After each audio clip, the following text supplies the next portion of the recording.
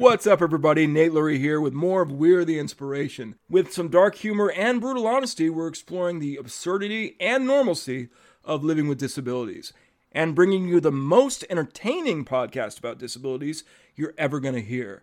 My guest at this time, a good friend of mine, longtime friend of mine, Stanley Martin Jr. What's going on, man? Not much. How are you, Nate? It's good to hear from you. We haven't seen each other in a long time. I remember the last time we did was at like a Falcons alumni game. When I say Falcons, because I've said it before on the podcast, I mean Fairfax Falcons wheelchair sports team. And a lot of that is basketball. And we had an alumni basketball game. I don't remember how many years ago, but you were one of the first people I saw that day, and I hadn't seen you in years, and I just remember we didn't say anything, and we just hugged each other as tightly as we could. It's always good to see a good friend. I've known you since I started with the Falcons back then. When it was Metro Maulers. I think when I was five or six. We got to talk about the Metro Maulers a little bit because that was the original name of the team. And when we have the first ever head coach of that team on the podcast, because he's actually asked to be on it a couple times, Yeah. We're going to talk a lot about that. But for now, I want to start with a segment that I like to call I Can't Stand This. Sticking with the disability motif, it basically refers back to things I've already talked about. So a couple times I've talked about this movie on Hulu called Run, which is a movie featuring a girl in a wheelchair who's really played by a girl in a wheelchair. Now, I'm not talking about this today, because yesterday is when I found out about this other movie with a girl in a wheelchair.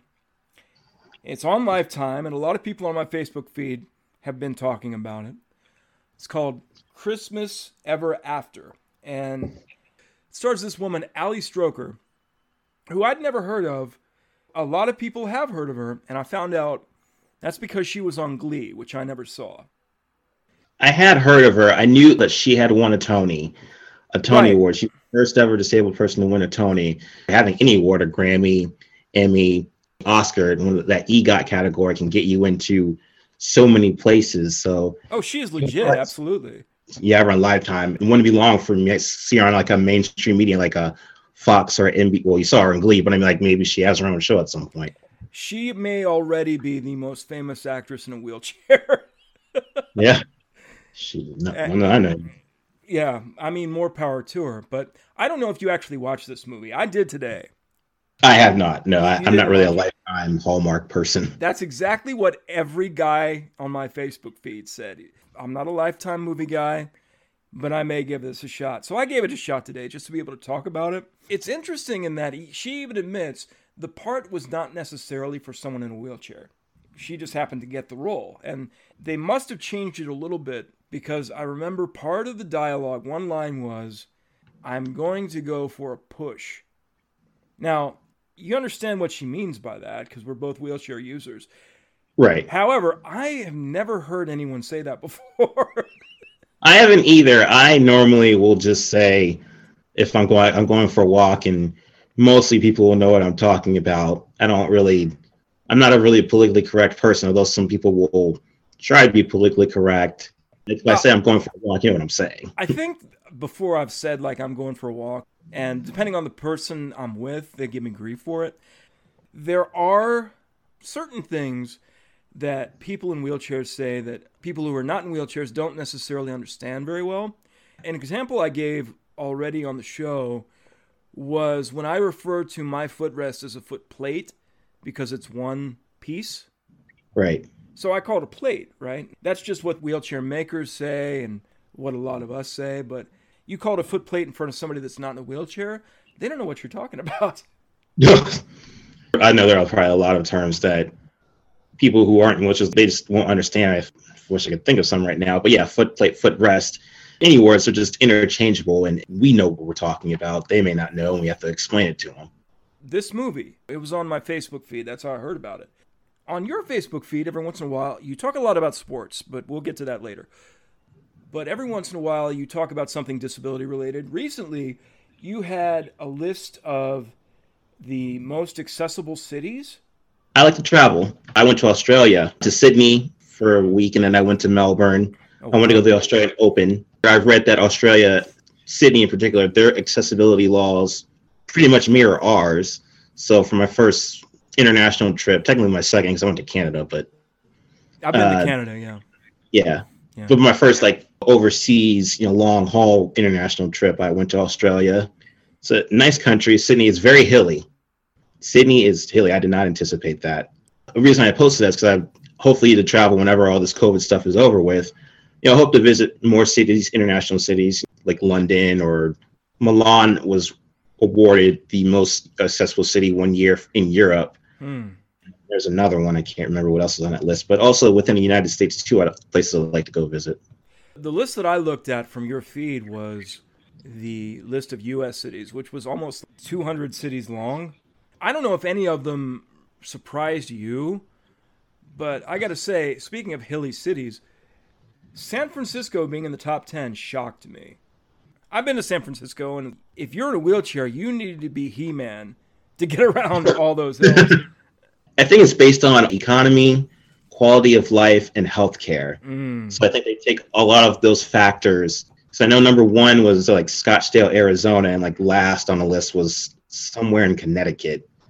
DC falls somewhere in the middle. And I've also researched, like, there are other lists too that have the same criteria, and there's always a commonality. One of the commonalities, one city that's common on a list that I see that is always interesting to me is Albuquerque, New Mexico, which is, to me, is very, I don't say random, but like I see that on a list all the time. It's always either top 5 or top 10. Well, Albuquerque, New Mexico seems random probably to a lot of people because that's where, at least on TV, you go if you're in the witness protection program, Shout out to anybody in New Mexico, but I've never been there, so. Yeah, I hope I get to travel a little bit more within the country once all this is over with. I've not done a lot of international travel, but as I've gotten older, traveling is just a real pain sometimes. But, of course, it's almost impossible to do now. Once COVID is over, people are just going to be traveling their heads off. Oh, yeah. Being stuck in one place for this long when you are forced to, just terrible. Yeah, like you said, a lot of people just want to drive somewhere, see family, or just take a cruise somewhere, get away from their home for a little while. And again, we're kind of smack dab in the holiday season right now, so it's gotten to the point where a lot of people couldn't see their families to begin with. Speaking of what you post online, you're not really a guy that openly expresses your more political opinions. But I'm going to try to get you to do that a little bit here, because you've been listening to the show, and you listened to both the shows I had Greg on. And one of the things that Greg and I talked about was, if you look at movements created based on, for example, racial bias or gender bias, there's not really an equivalent for disabled people. One of the reasons I wanted to talk to you about this, not only are you a disabled person, you're also a person of color. I think throughout my life, I see two ends of the spectrum. I think being disabled, when I say being black, George Floyd and Breonna Taylor, the systematic racism that you have in this country, you have, people on that end of the spectrum who you don't want to help African Americans, don't want to help them advance, get to their point. They don't see them as equals. But I feel like being disabled, you get people who go out of their way to help you because you are disabled. And so I feel like with that mentality, I just wonder, why can't we treat each other the same, be equal, treat each other with respect? The question I would say in my head is like, if you can treat me with respect and want to help me because I'm disabled, why can't you do the same if you're African American? I think people have the ability to help each other, just for whatever reason, whether it's just systematic racism or what, they just don't want to. That's a really interesting perspective. I think to an extent, the way that you put it, as far as people don't want to give certain assistance to, say, for instance, African Americans, but they want to give that assistance to people who are disabled. I think it's for the same reason, though. These people don't see us either way as equals. You look especially at someone who's disabled, and a lot of people immediately go to, what can this person not do? Right. It must be a little bit different for African Americans, because that feels, and I could be wrong again, but that feels more like, what would I not want this person to do? I see what you're saying. I think it's just the systematic racism that is built into American culture. Disability in America, I think, is a very ableist country. I mean, all other countries can be that way too, but just ableist and just not seeing us as wanting us to, like, they always want to help us. They always want to be the ones that are doing it for us instead of letting us do it for ourselves. Because I'm very big on independence, because there's going to be a time where someone's not there and I have to figure out how to do this myself. You can easily find the assistance of someone who's disabled, but a lot of the time you don't need that assistance. So do you think that the offer of assistance becomes too much? There are times, especially when you know, like, when you don't need it, if someone's just like consistently asking you, knowing that you have it, it can get annoying, because you'd rather have a society where they're teaching you how to do something instead of doing it for you all the time. It's not going to do me or America or the world any good if you're doing things for me all the time. Now, that doesn't mean I'm afraid to ask for help. Like, I'll ask for help if I need it, but I'd rather you teach me how to do something rather than just doing it for me all the time. Nobody knows what you are or are not capable more than you. Right. I don't just mean you, I mean anybody. Right. Whether you're in a wheelchair or not, regardless of your skin color, whatever. And it really seems like, especially if you see a wheelchair, a lot of people just jump to, okay, I got to help this person. Except if you're Greg and you're around these tall people who won't help. Right. I did hear that story that he asked help for someone. He was like, no. I was like, okay, wow. I was dying, man. There's a tennis podcast I listened to one time. Uh-huh. It was from a wheelchair tennis coach. And he's able-bodied. He got into helping wheelchair tennis, and he's been doing it for years. And he was telling a story about how there was this guy in a wheelchair getting into his car, and he was trying to help him, and he didn't realize he was messing up his routine by doing that. So it's a lesson that he learned. If I can find that podcast, I'll send it to you. It was an interesting interview. Absolutely. Was it with Greg I said this? I remember saying on the show, no, I think it was with Alex, I said, not so much now because of COVID. I get a lot of offers to help me get my chair in and out of my car when the hard part's already been done. Right. I just got a car now, too. Oh, because I had a lift. Now I have a car, so getting my chair in and out, I had to get used to that because I just started. It was the first time ever doing it. You saw my silver van, right? Remember my Dodge? Yeah, but I thought that was like that too, where you would still be in the chair and get in the van that way. Well, it had a lift. Up until last year, my van died on me. I didn't feel like paying for fixing my lift or any part of my car anymore, because I remember one time the motor got damaged somehow, and it cost me $900 to fix. All right, I'm done with this. I can't do the lift thing anymore. So I decided to get a car. Yeah. Got a plug-in hybrid. I never considered a hybrid just because I didn't really feel like it would be large enough to transport my chair in a sufficient way for me to get the chair in and out myself. I just put my chair in my passenger seat, put the wheels in the passenger seat. It's pretty much a hatchback. I wanted to get a plug-in hybrid, which I do have. It's a Hyundai Ioniq plug-in hybrid. It's something we can talk about too, because I was interested in electric cars. I wanted to get an electric one, all electric one, but the infrastructure just isn't wheelchair accessible right now. Mm-hmm. You know, for one, there aren't a lot of electric charging stations around, and two, the ones that are there, I may not be able to get to them as easily as I can a gas station. There's also the fact that they're not well maintenance. So if an electric charging station isn't working, then that means I got to put my chair back in my car, try to go to the next one. But with a plug-in hybrid, at least, one, I charge it at home, and two, if I need gas, let's go to a gas station. So hopefully in the next 10 or 15 years, it'll get to the point where the charging stations will be wheelchair accessible. Well, let's hope so.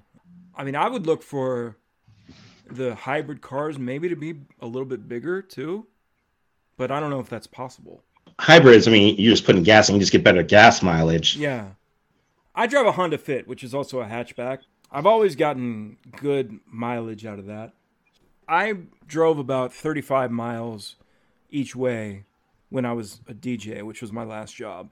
The mileage of the Honda Fit was such that every fourth time I would go to work, I would have to fill up. like I said, when I plug-in hybrid, I've driven. Technically, when you fill it up, it says I have like 600 miles gas mileage and like 29 miles of electric only range. So just driving on electric power and saving the gas, I've gotten about 900 miles only on one tank of gas. It only costs like $25 to fill up, as opposed to like the 40 it used to take with my van. Oh yeah, I drove a van for a couple years because I couldn't really find at the time any other means of transportation that made sense where, again, I could get my chair in and out myself. I didn't mind driving the van. Again, gas was a killer, but right. It wasn't driving the van that I didn't like. I didn't like parking it. There's a place called Freedom Motors. It's in Michigan, I believe. Uh-huh. They're starting to put lifts in different types of vehicles. So now, instead of just being a van, you can put it in an SUV, which I think is pretty cool. I actually have a power liftgate in the back of my current car. We had to have it installed. And my family got that from China, actually. So we didn't know how to install it because no instructions were in English. It has a mind of its own sometimes, let's just say that. I'm still not in some ways 100% sure how to use it, but you know, I'm getting by. I got a new car almost 2 years ago, so. Is it the Honda Fit? I've had two Honda Fits. One was a 2009 model, next one was 2019 model. I think they're discontinuing it, actually. In America, yeah. I heard a rumor about it, but I found out recently it's true. Hopefully this one lasts me a while because I don't know what I'm going to do next. Yeah, Americans are going SUVs, so a lot of the American car makers are discontinuing their cars. So it's like either SUVs or crossovers. Well, again, a reason not to go that way before was they were gas guzzlers. And if you can make the hybrid versions and have that extra room, I can see the appeal. Right.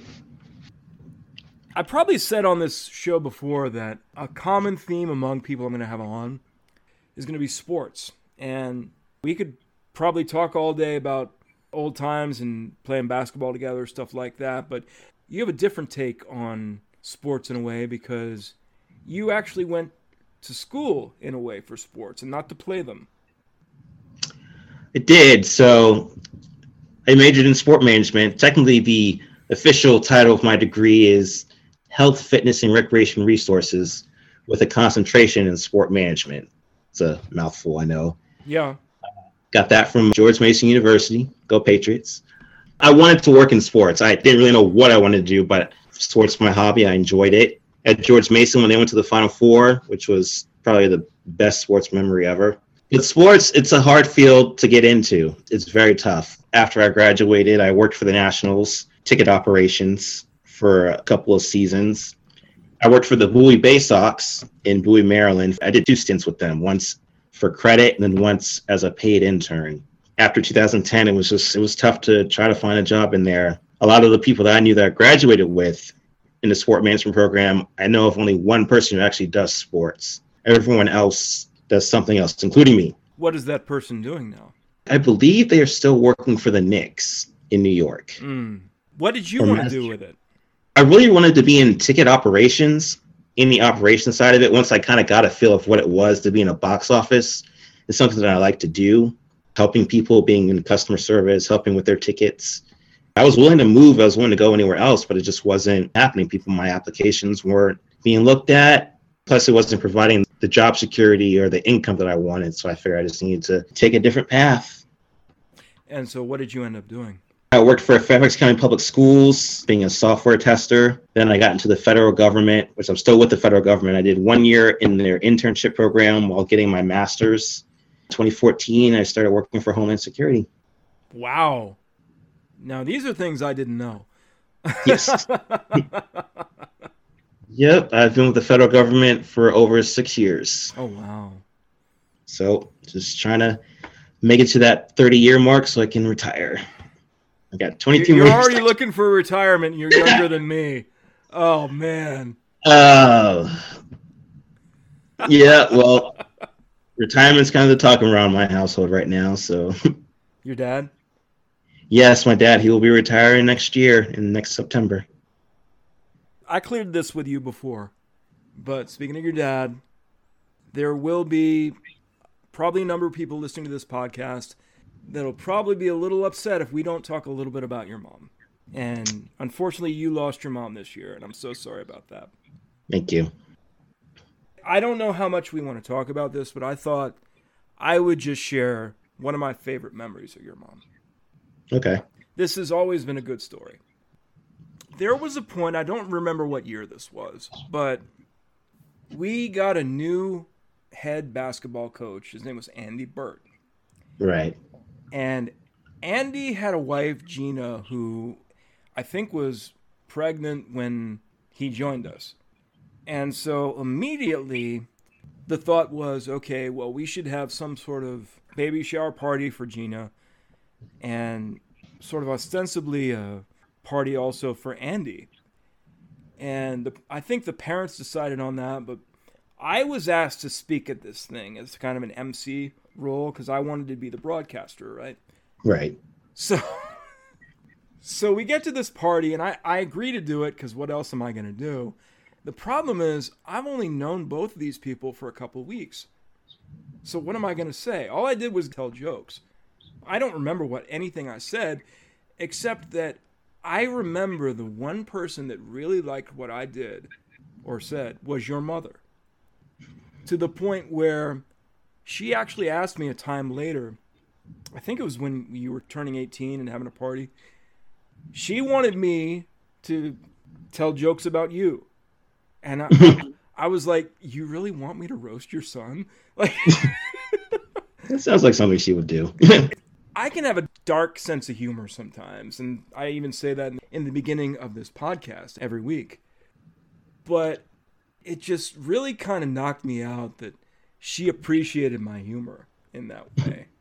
And as far as what I said there, I don't remember a lot of that either. I had known you for a long time, so I probably could have done it, but in some ways you were still a kid, so what was I really going to say? You know?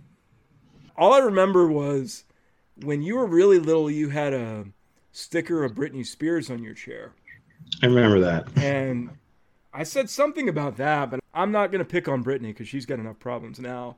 Yeah. Yeah. That's my story about your mom. I don't know if you have one you wanted to share or just thoughts about her. She found the program, wheelchair sports program, Fairfax Falcons. So she was the one that took me. Before that, I actually worked with Brenda Gilmore. She found that too. I know so Brenda. Yeah. Right, yeah. So the first sport I did was tennis.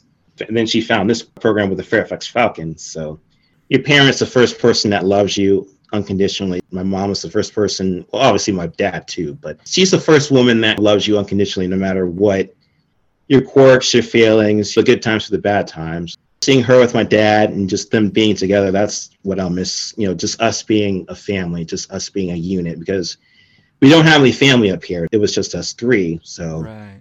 We had to rely on each other. That's one of the things I'll miss about it, but that's the main thing I miss about her is just being a part of that unit and just the fact that if I'm single for the rest of my life, at least I know that my mom loved me unconditionally and that she was the one woman that would love me no matter what. You had that kind of family unit that if you secondhand see it, especially consistently like I did, it was impossible not to love all three of you. Yeah, like I said, we had to rely on each other. It's not like, some people, they have their grandparents around, they have their aunts and uncles, but my parents aren't originally from the DC area. When I was born and raised here. Because your father was in the military, or they both were, right? Right. Yeah. She was in there for 3 years. He was in there for 21. He was stationed up here, obviously. When my dad retired from the Army, they decided to stay up here because my mom already had a job up here. Services were good up here, so we just decided to stay. Again, we had to rely on each other. We're not relying on aunts and uncles and grandparents. Obviously, I went to the SAC program, daycares, while my parents were at work. But, when push came to shove and I was sick, my mom would stay home with me or my dad would pick me up. My dad would take me to sports, take me to the practices once my mom, give her a little bit of a rest. So family is important to me. It's important to my dad. And so, yeah. Yeah. Man, I've known you so long. I think you are family, man. I appreciate it. You are too. I just wanted to find a way to say that didn't sound too weird. But Yeah, it's all good. it's all good, yeah. In talking about your mom a little bit, one of the things that you actually wanted to speak about was your faith. I think we're going to start it this way because you've listened to the past shows, and that's been brought up a little bit in different ways. Because both Greg and Alex sort of brought up, and we didn't talk a lot about this because, again, you were the one that specifically wanted to talk about faith. Both of them sort of brought up being blessed and faith healers, that kind of thing, from the perspective of disabled people. And I know that's probably not where you wanted to start talking about this. I wondered at the same time if you had anything to say about that. I know what they're talking about. I was going to talk about that part of it. I don't think I've ever had anyone ever come up to me and do that. If they have, I can't remember. And I don't know if my parents ever had anyone come up to me and do that. I was more talking about, like, because I am a Christian. My faith story isn't like one of those Hollywood stories where, like, I'm disabled and I felt down on my luck and then I came to Jesus because of my disability. Because I don't think my faith is related to my disability, honestly.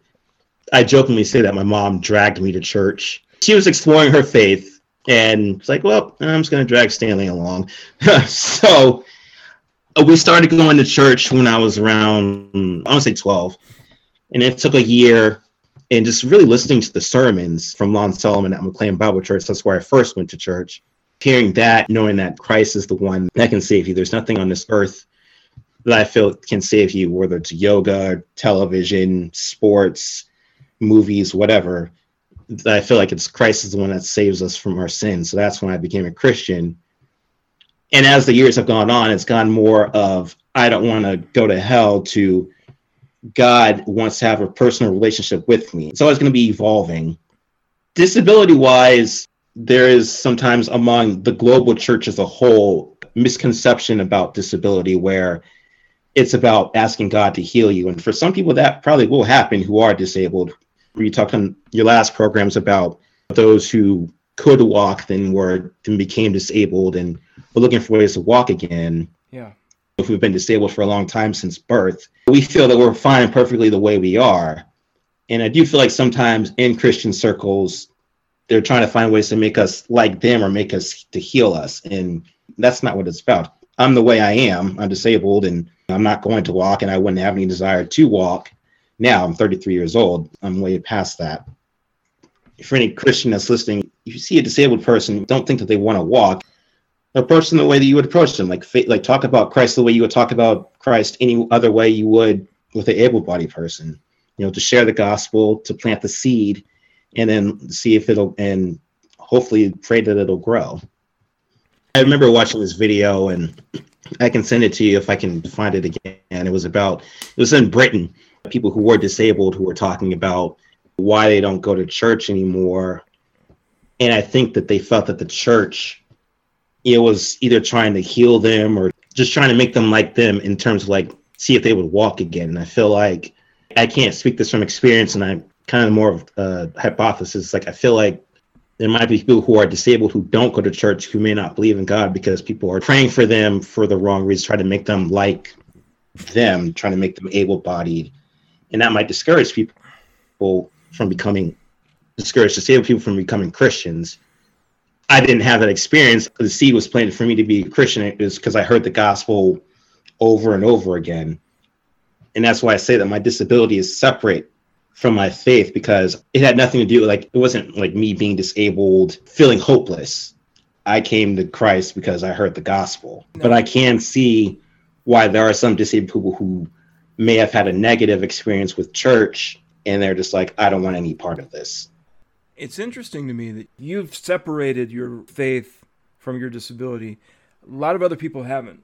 So either they're wanting a savior from their disability or maybe cursing someone for their disability. And then, again, you have these healers that I don't know why people would ever believe in them, because it doesn't seem to me like that's what any sort of faith or religion is about.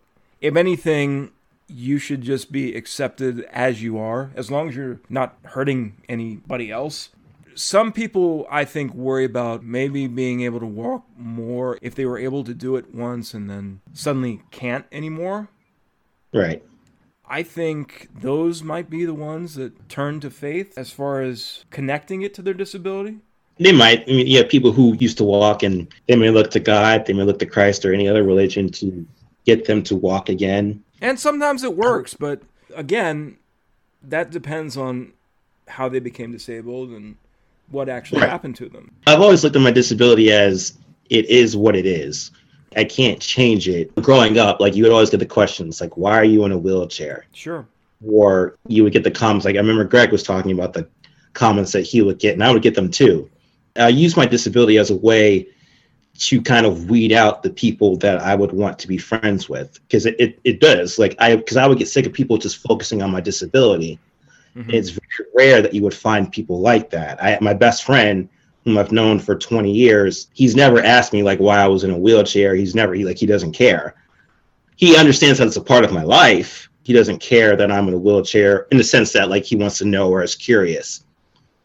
One of my best friends I've known since the summer before second grade. We met at a summer camp, and he happened to be coming to my school that September, and I didn't know it until he showed up. And later I found out when we were in the camp together, I don't remember exactly what he said he was thinking, but it was something along the lines of him thinking, I don't want to be in the same group as this wheelchair guy. Later, when we were in high school, I asked him, how long do you feel that way? He goes, about a week. I feel like once people get to know us, it really becomes like an afterthought. It's not even a issue. And I would say one of the main reasons why I enjoyed sports so much, because I won't say that I was insecure. I wasn't insecure, but I probably was as a kid, a little insecure about my disability. But what I came to realize, like being in middle school and high school, what I enjoyed about sports is that if I talk about sports, they're not focusing on my disability, and then I'm just one of the guys. Right. And it doesn't matter. That's definitely what you became. You were on that team forever. Yeah.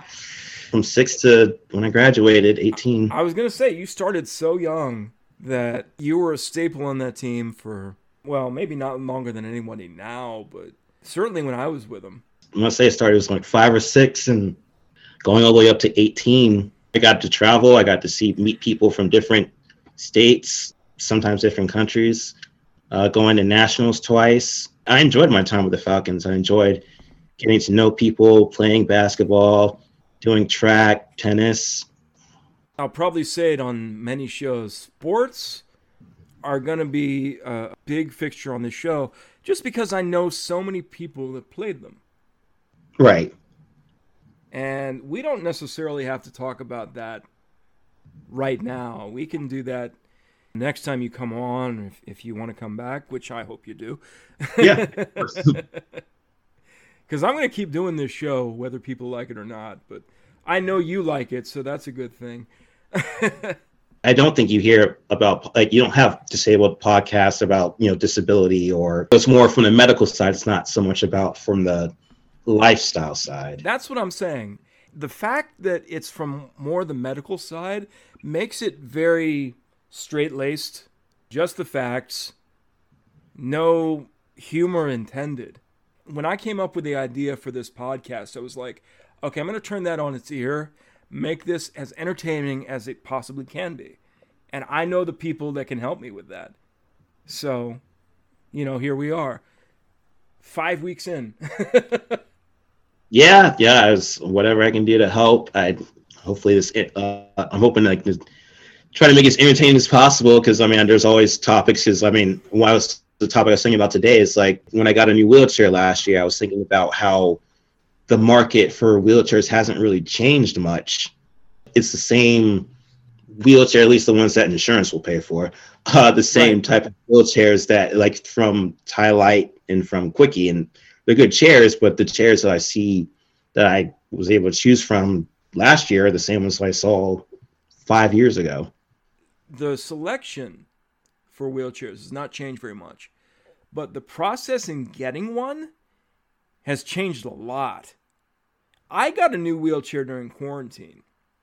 I think I got it in May, and the thing is, I ordered it in October before COVID started, but right. for the first time, I had to go through a physical therapist in order to get a wheelchair. I went up to Johns Hopkins because I did a seating clinic. Oh, okay. Because I wanted to make sure I was getting the right size. So the last year I had, I think it was too big. So I just wanted to go to a seating clinic to make sure everything was measured correctly. And then I worked with New Motion as a vendor. Prior to my getting the chair that I'm sitting in now, all that needed to be done was I get a note from a doctor that says I need a new wheelchair, prescription basically. Right. I would take it to this guy that I knew, and a lot of other people used him too, but he's not in the business anymore. Once he got out of the business, I don't know if this would have changed anyway, but that was the reason that I had to start going through a physical therapist. I think I did hear that part of it had changed. I think if you go to a seating clinic, then there's a physical therapist there, and they do all the measurements and do all the stuff that they need to do to submit it to insurance. When I was researching chairs last year, I mean, there are so many other, there are a lot of overseas chair companies that I wish were more over. I wish there was more competition, because I feel like the options are either Sunrise Medical with the Quickie chairs, Motion Composites, or Tylite.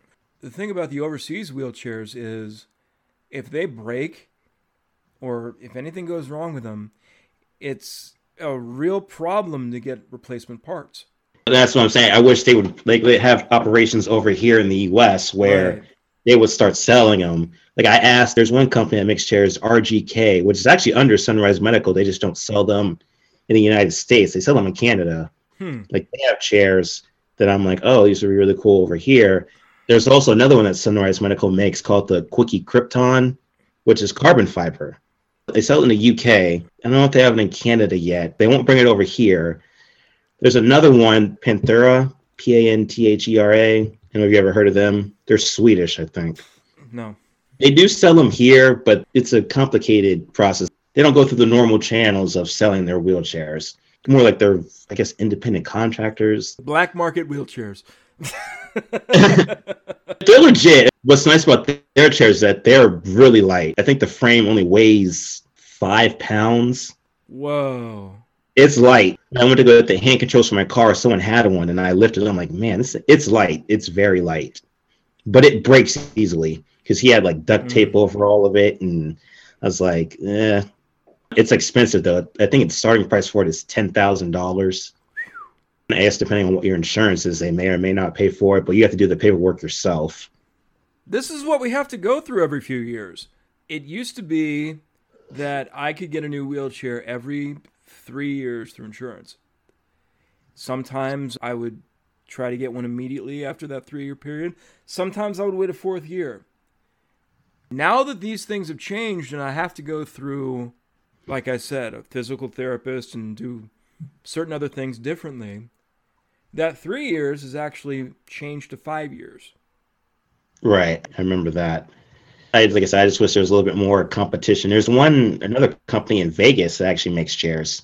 They make their chairs out of magnesium. They look really nice. They look really cool. But again, it's one of those things where they're only located in Vegas and they don't go through any dealers. So they stay in Vegas and that's it. Yep. Yeah. That's it. So literally what happens in Vegas stays in Vegas. Okay. Vegas. Yeah, okay. I just hope at some point there's a little bit more competition. It was RGK I asked why they don't bring their chairs over here, and they say the FDA process is just so complicated. They don't want to go through that process. Well, the FDA needs to lighten up because we need more options. Yeah, hopefully that comes to fruition. Hopefully this podcast will make it bring it to fruition. Well, we're trying to get a lot of things done, and if you listen to the previous shows, you know that Greg and I teased that I was psychic at some point. Yeah. And you should, in your show, like a prediction, like this will happen, and we'll see if it comes up. I'll work on that. Okay. That's something to think about. Yeah. There have been shows so far where I have not done this at the end. You'd be the first one to answer this question at the end, where since we're called We're the Inspiration, I want to get stories about at least the people who are disabled being called inspirations by other people whether that's a funny story or not. I think you asked Greg this question, also Alex. I didn't even have to ask Alex because he gave an answer to that question without me asking. So Right. It's a very overused term when it comes to disability. And I know you know that. And when you say Michael Phelps or Tatiana McFadden or Steve Serio, who plays wheelchair basketball, or Sarah Fuller, the kicker at Vanderbilt, who was the first woman to kick in a Power 5 conference football game, when you say they're an inspiration, that should make you want to do something. You know, Tatiana McFadden, if you're inspired by her, it should make you want to do track or at the very least work out. Same with Michael Phelps. Michael Phelps has inspired so many people to want to swim. if you don't know Tatiana McFadden, obviously you're not really in the wheelchair sports realm. Tatiana McFadden is a Paralympian in track and field. Right. Now that I've interrupted you, I guess you don't have a story like this, but I think there are people that are inspired by people that have done great things, which is fine. And I'm not saying we haven't done great things as a whole, being people who are disabled.